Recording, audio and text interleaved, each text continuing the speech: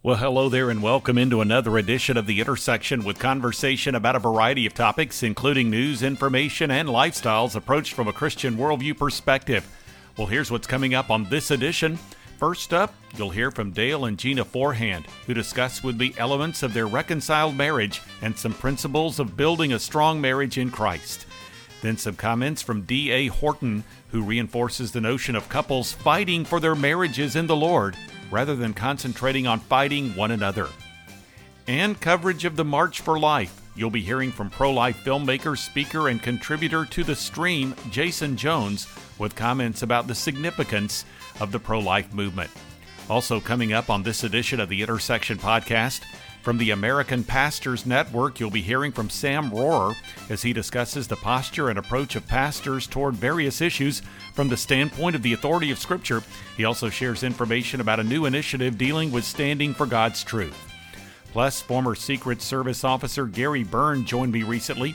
He's made the rounds with a number of news outlets, and he shared with me about some of the challenges facing the agency, as well as how his faith has been integrated into his work. Finally, from Focus on the Family, Glenn Stanton with some relevant analysis to counter some concerns expressed about overpopulation, including his response to criticism leveled at the fixer-upper couple, Chip and Joanna Gaines, and others, for having too many children. This is the Intersection of production of The Meeting House. I'm Bob Crittenden. Dale and Gina Forehand are the co-founders of Stained Glass Ministries and are devoted to help strengthen married couples. Their marriage was actually rocked by divorce, but they reconciled, and they offered some Christ-centered encouragement in a recent conversation with me. Here now are Dale and Gina Forehand. After 8.5 years of marriage, we were not in a good place in our marriage and ended up in divorce.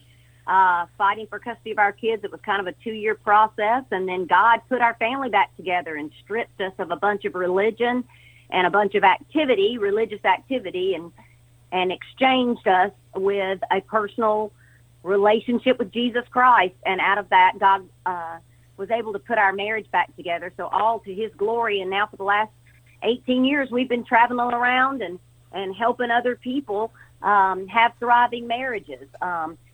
Some people think, the conference is just for people who have problems. Well, that's not true. Number one, I think we all need areas in our marriage that we need help with. My goodness, marriage is hard sometimes. And so, Together at the Springs is for those who find themselves in a really hard place in their marriage, to the ones who are just like, you know what, I just want to better my marriage. And we've always heard the old adage of, if you don't change the oil in your car, your car goes bad. Well, so we always do a tune-up on our cars. Why not do a tune-up on your marriage? But you do need to invest. And Dale and I learned that the hard way, of the value that comes when you invest, even just a weekend of just one-on-one time with your spouse. It makes all the difference in the world. Well, Dale, I wanted to ask you, when you look at how God brought your marriage back together, as I recall, what I know of your story, both you and Gina were church people. You were in the church, kind of met in the church, and we recognize that marital trouble will actually be something that people, whether or not they are Christians, there will be times of challenge, there will be times of difficulty. You'll have marriages that will get in trouble, even among Christian people. So what do you see as maybe the disconnect, and how did it work for the two of you, where you were church folk, but those principles that perhaps you were experiencing in the church weren't quite getting translated over into the marriage realm? Is that right? Well, Am I recalling correctly? Yeah, I think part of our, as we look back on our 18-year journey of ministry now, and then that first 8.5 years of our marriage, what Gina mentioned is, we were religiously active, but we were not spiritually intimate. And so we kind of boiled down our faith experience to church attendance, committee membership, faithful giving, tithing, those things. And none of those things are wrong by themselves.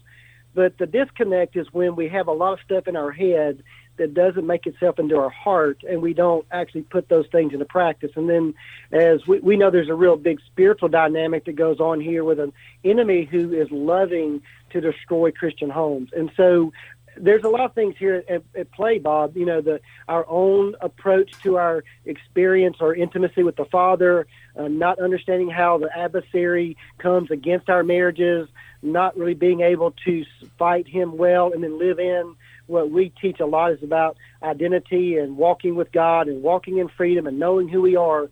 Those were the disconnects. And so when you don't have those places connect, you find yourself in the church hiding behind the mask of performance, but quietly knowing in your own heart that your marriage is struggling. And I think that's one of the great indictments that we see universally across the Big C Church as we travel and do our marriage conferences with them. And so for us, it was really a stripping, a breaking, narrowing the gap, getting us desperate for the Father, understanding what that means, dealing with our own woundedness. I mean, there was a lot of things that we were not quite prepared to or didn't understand the first 8.5 years. Knowing that now, one of the joys of our heart is to help couples, understand no matter where they are in their marriage, whether it's a crisis couple or a thriving couple, there's that work of the Spirit of God that He's after something in us. And that's the great joy that Gina and I get to see, having marriages come alive and living out who God wants them to be. Dale and Gina Forehand here on The Intersection. You can find out more by going to the website daleandgina, JENA.com. This is The Intersection Podcast with founding and lead pastor at Reach Fellowship in North Long Beach, California, D.A. Horton. He talked with me recently and shared principles of marriage related to the book that he and his wife Alicia have co-written entitled Enter the Ring, Fighting Together for a Gospel-Saturated Marriage. This is D.A. Horton now. The aspect of marriage from mine and Alicia's vantage point is that, it's a tangible illustration of the gospel. It should be a reflection of albeit imperfect, an imperfect reflection of Christ's love for his bride. And it should restore hope to people to understand the pursuit that God has for those whom he loves, those whom he has redeemed. And it should be basically drawing the onlooking world to jealousy, to say, I desire that kind of love and that kind of a covenant relationship with God. And if Jesus is the one who makes that a reality, then what must I do to encounter Jesus? And so looking at even our own lives and our imperfections, our deficiencies, we believe that marriage can be a billboard for the gospel, and it can highlight the sufficiency of Christ, and it can allow people who are broken to bring their brokenness and put it into the hands of God, who can make their brokenness into something beautiful. And writing a book on marriage is actually a very daunting task in itself, especially being as young as Alicia and I are, and only 15 years into marriage. And to some, that seems like a long time. But when I compare to 50-year marriages out there and 40-year marriages and 20-year marriages, there's an essence of humility that we have when we put forth the content for Enter the Ring. And in God's grace, we believe that he works in spite of us, not because of us. And so with that, we're hopeful to see the things that have been taking place with the people who've been engaging with the book so far. Well, the book is called Enter the Ring, and the subtitle, as I mentioned, Fighting Together for a Gospel-Saturated Marriage. Now, you think about this concept of a boxing ring or a fighting ring. It's obviously, I would think that you would have come in contact with marriages where, well, it may resemble a boxing ring, but the couples are fighting against one another. You're talking about a concept here that is foreign to that with respect to fighting together. So describe, if you would, this concept of a boxing ring or a fighting ring and how couples can actually maybe transition from fighting one another to recognize that God has called them to fight together for the sake of the gospel. Yeah, we actually open up the introduction with a story during our engagement period where we were actually fighting each other. And, the engagement was broke off. Alicia threatened to sue me. It got pretty bad. Oh, wow. And it was out in the public. Yeah, and it was during a time in the early morning hours that nothing respectable ever happens. And so we show the readers that, man, we have spent so much time fighting each other rather than fighting with each other against the world system, against the enemy of our soul, and even our very own flesh. And so the concept of understanding the truth of the gospel is that even as we are no longer enemies of God and we've been reconciled to God because of Christ, he has satisfied the wrath of God. We have peace with God and the peace of God. All of those attributes should be reflecting in a marriage. And so when we begin to recognize my wife is not my enemy and I am not her enemy, and we begin to look at the trifecta of the enemies that we're facing in this ring that wants to rip us apart, that wants to break us apart, that wants to shame us, we have to run back to Christ and we have to declare our dependency on him. And that's when we had to begin to be more open in our communication. We had to extend forgiveness more liberally. We had to show mercy on a consistent basis. And we had to begin to work together to find what are the barriers that are preventing us from this oneness that we see in Scripture that a husband and wife should have. And we began to attack those walls of barriers to oneness. And we begin to recognize that as we put forth that work, the Lord blessed that work, and he began to develop a rhythm of interdependency between us. And that's when we begin to say, man, Lord, you are really at work in our marriage. Where you have brought us from and where we desire for you to take us, we're in that interim period. And if God can do it for us, we know that he can do it for other marriages out there. D.A. Horton here on The Intersection. His website is dahorton.com. The Intersection continues now with the founder of Movie to Movement, Jason Jones, a pro-life speaker and contributor to the Stream website. He shared observations from the 2018 March for Life, analyzed media coverage of the march versus the women's marches that occurred the day after, and also offered comments on limitations placed on the pro-life message. From that conversation, this is Jason Jones. Well, I was also at the Women's March I was with my children. I live in Hawaii, so I was taking them around Washington, D.C., so I saw both marches. The March for Life is a celebration of human dignity. It's diverse, men and women of all ethnicities, all religions, all cultures. I saw a Hindu family along the road holding up a sign that said Indians for Life with their big sign. So Muslims, of course, Christians. I saw a big sign that said secular for life, another sign that said atheists for life. It was a big, beautiful, diverse crowd. And then you went to the Women's March, and it really just, they all looked the same, talked the same, acted the same. There was no diversity. It was just ideologues descending on a city to advance an ideology. Where the March for Life was Americans descending on our nation's capital to celebrate the founding principle that we know that we are endowed by God with inalienable rights, and the first among those, of course, by necessity, is the right to life.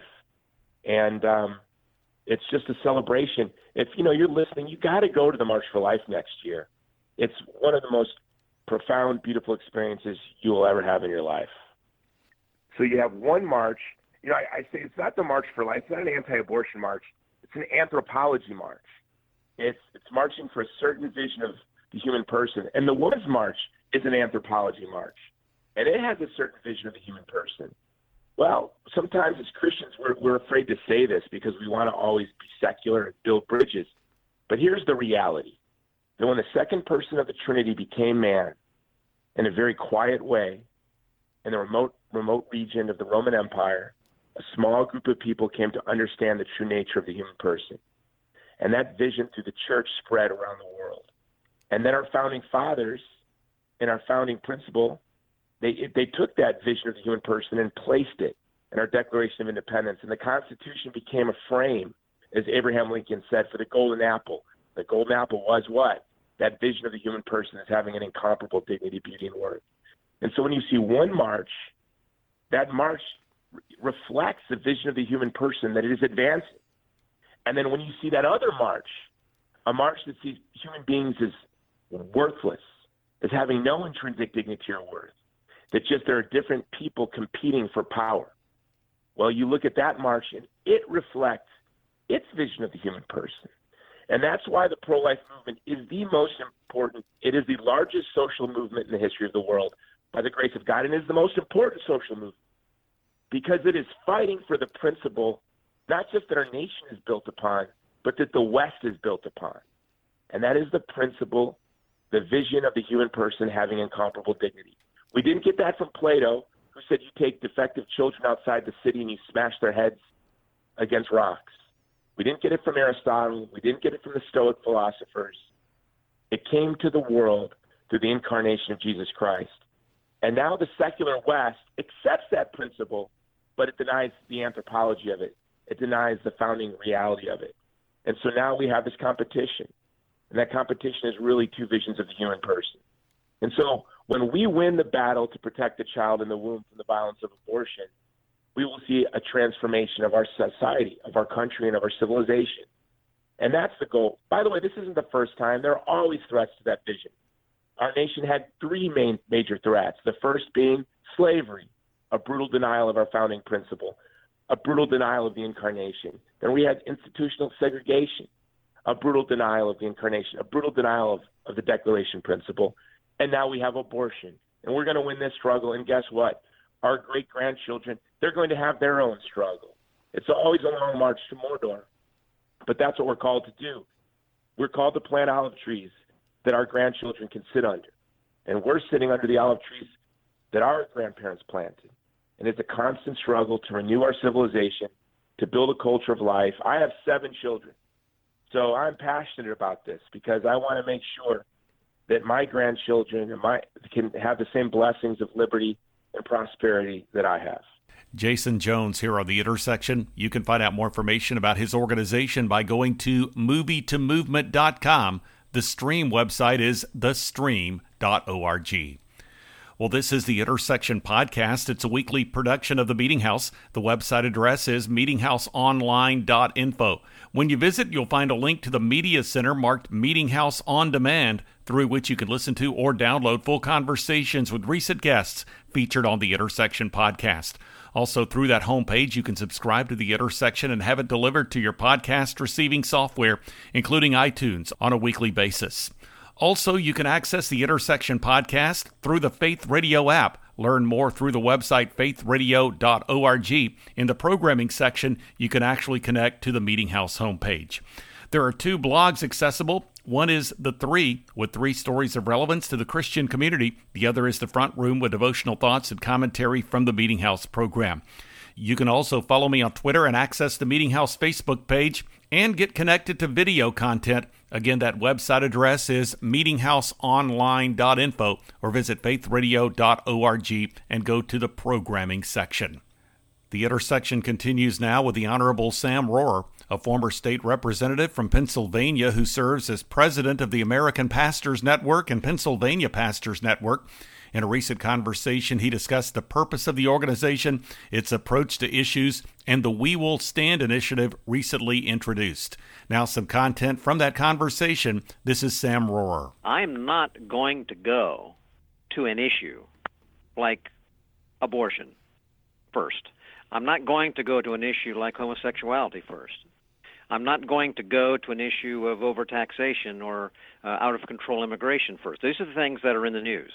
These are important issues that we strike, and I try to go very clearly and say, I believe, as concerned American citizens, as Christians, we have for perhaps a generation been more concerned about shaping symptoms than we have of identifying and fixing root problems. All of those things that I mentioned, abortion and homosexuality and sexual deviancy of all types, those are not the problem.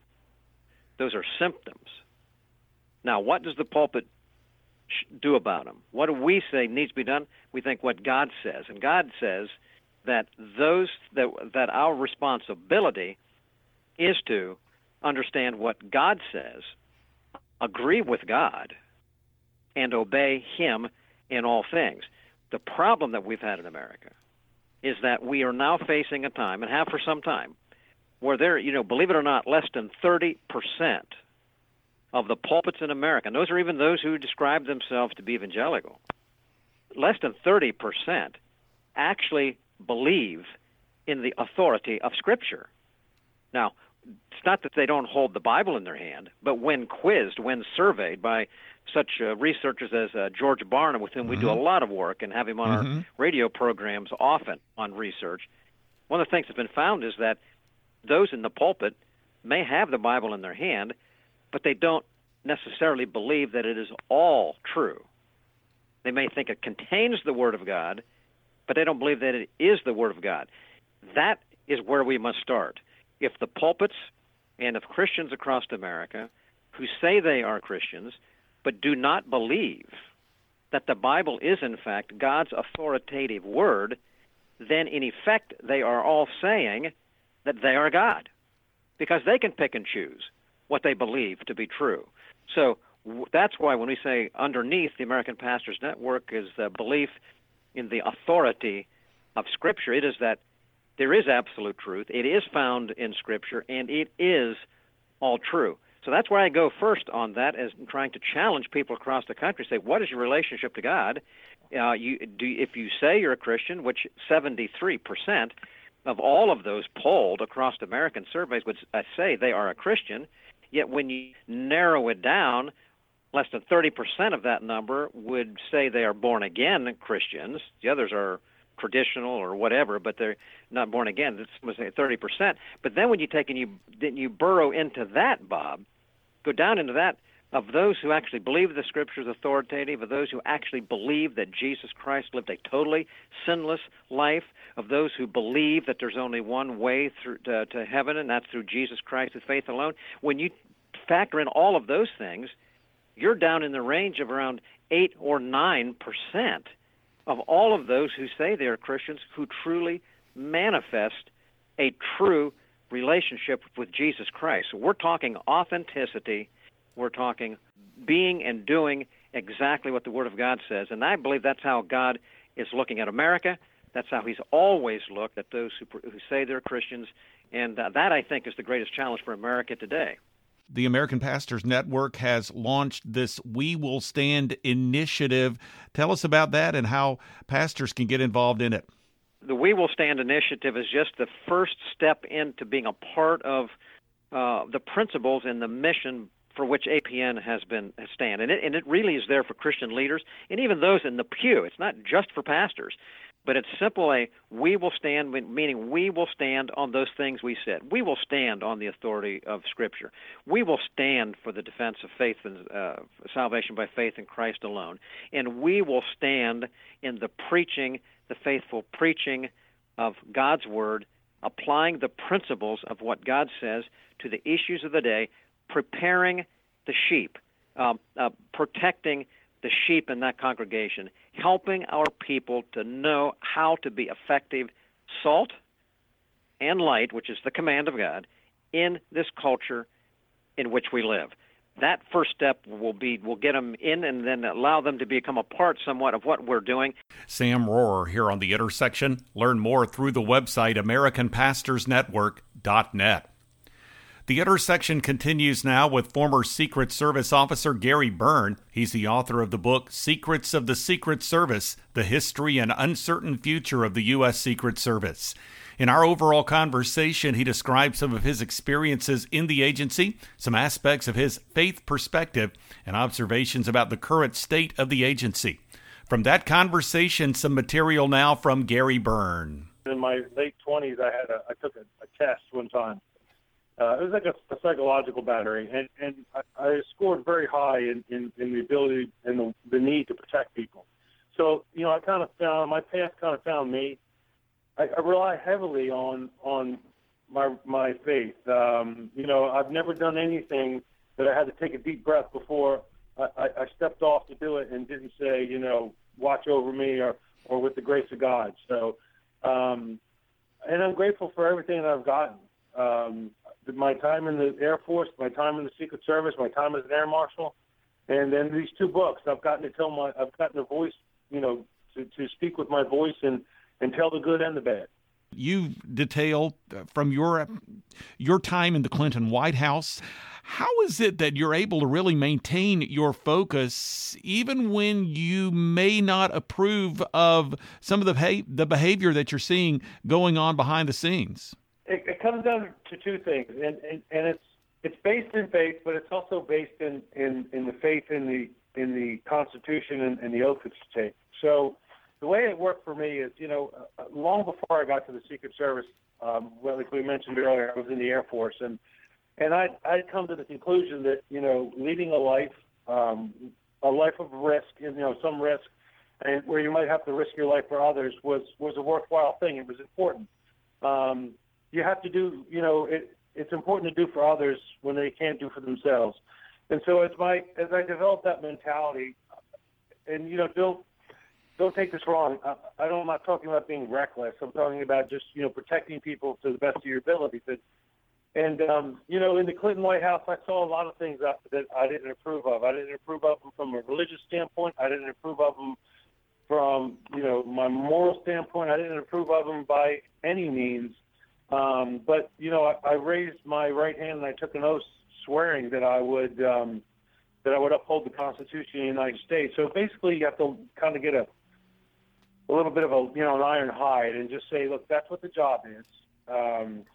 And you still have to protect these people. They may be portraying an image of one thing and maybe something else behind closed doors, but you said you would protect them, and that's what you do, and I did. And it's not quite as dramatic as I'm making it sound, but it was an important thing to do.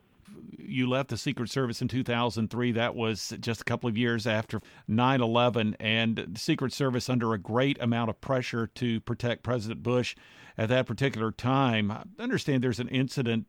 This transpired outside the White House, and there was someone who approached you, and he basically told you that he had something to give you, and that's had quite a bit of meaning to you. Yeah. Talk about that as we close. Yeah. So, it's only like 2 weeks after 9/11, and I was working at the training center at the time as an instructor 5 days a week, and then every weekend you had to go down to the White House and pull 12-hour shifts.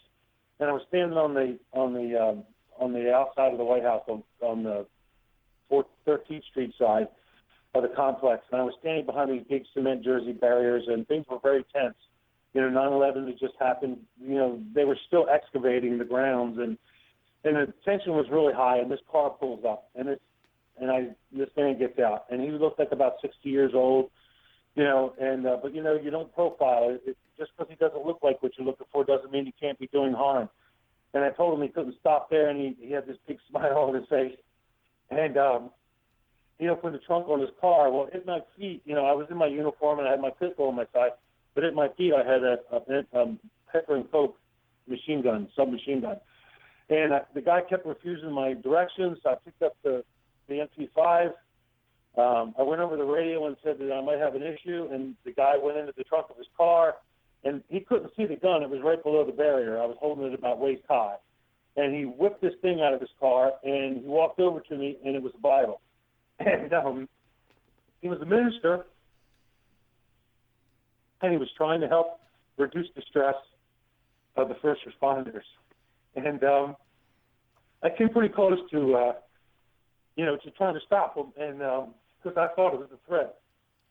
And he had this great smile on his face, and when he looked down and he saw the submachine gun, he realized what was transpiring, and he apologized, and I apologized to him, and he handed me the Bible, and I still have it today.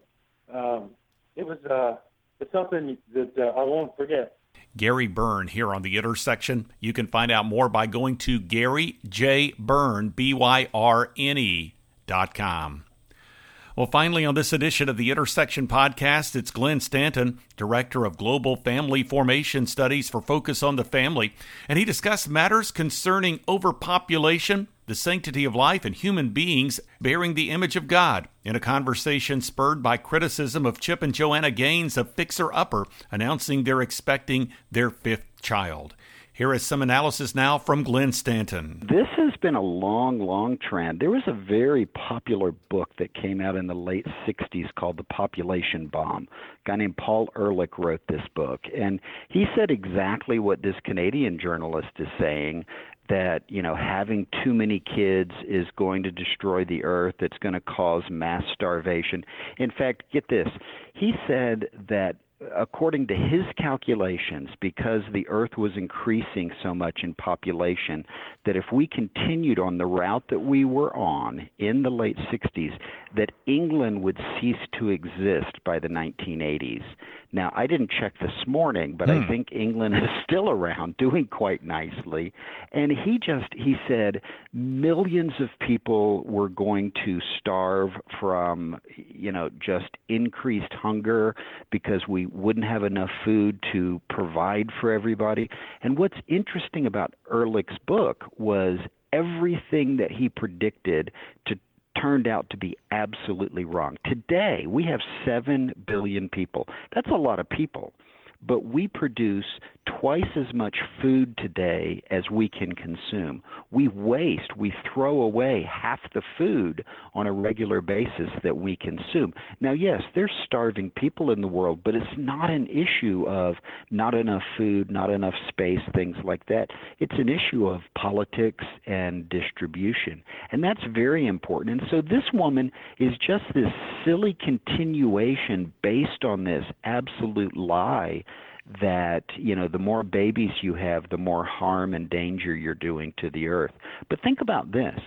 The people who grow up to solve the problems that we're facing, to be able to create more food, to help us fix and care for the environment, every one of those people start out as babies. And if we don't have those babies, then we're not going to have the people who help us solve the human problems that we all deal with in the future. Well, Glenn, and I think that this conversation comes at a time where we've spent quite a bit of emphasis on the sanctity of life. As people that listen to our radio network know, January is Sanctity of Human Life Month. Yesterday was the 45th anniversary of that dreadful decision by the U.S. Supreme Court, Roe v. Wade, legalization of abortion in America. And so we look at the Christian worldview perspective, a pro-life approach, and our pro-life views, our pro-life approach to issues is a 180-degree contrast with what people that are concerned about the population of the earth and concerned about this, what they view as being excessive procreation, what they're espousing. Well, and that's exactly right. And to bring in a Christian worldview that is even beyond the sanctity of life that we read in Genesis 1:26 and 27, God says, "Let us make man in our image," meaning all humans in our image, in our likeness. And Satan, he knows what every new baby that comes in the world is. It is a unique image bearer of God himself. And Satan, with his deep, visceral hatred of God, when he sees a new baby come along, he hates that. And so if he can create a message, one of it's better to kill your children through abortion, and it's better not to have children, he knows exactly what he's accomplishing. I want as few image bearers, these holy, divine, if you will, image bearers called new human beings, I want as few of those as possible. And so we need to understand what is behind this. It doesn't mean that this journalist in Canada is demonic any more than, when Satan manipulates us to follow his lies, that we're demonic. But he is behind this with in no uncertain terms. And we need to know and appreciate that. And we need to be proclaimers of life, because all life is precious, but because all life shows us in a unique and mysterious way what God is like. Glenn Stanton here on The Intersection. You can learn more about Focus on the Family by going to focusonthefamily.com. You can also learn more by Googling Focus Findings online. Well, we are nearing the end of this week's edition of the Intersection Podcast, the weekly production of the Meeting House. You can learn more by going to the website meetinghouseonline.info or visit faithradio.org and scroll over the programming tab. You'll find a link to the Meeting House there.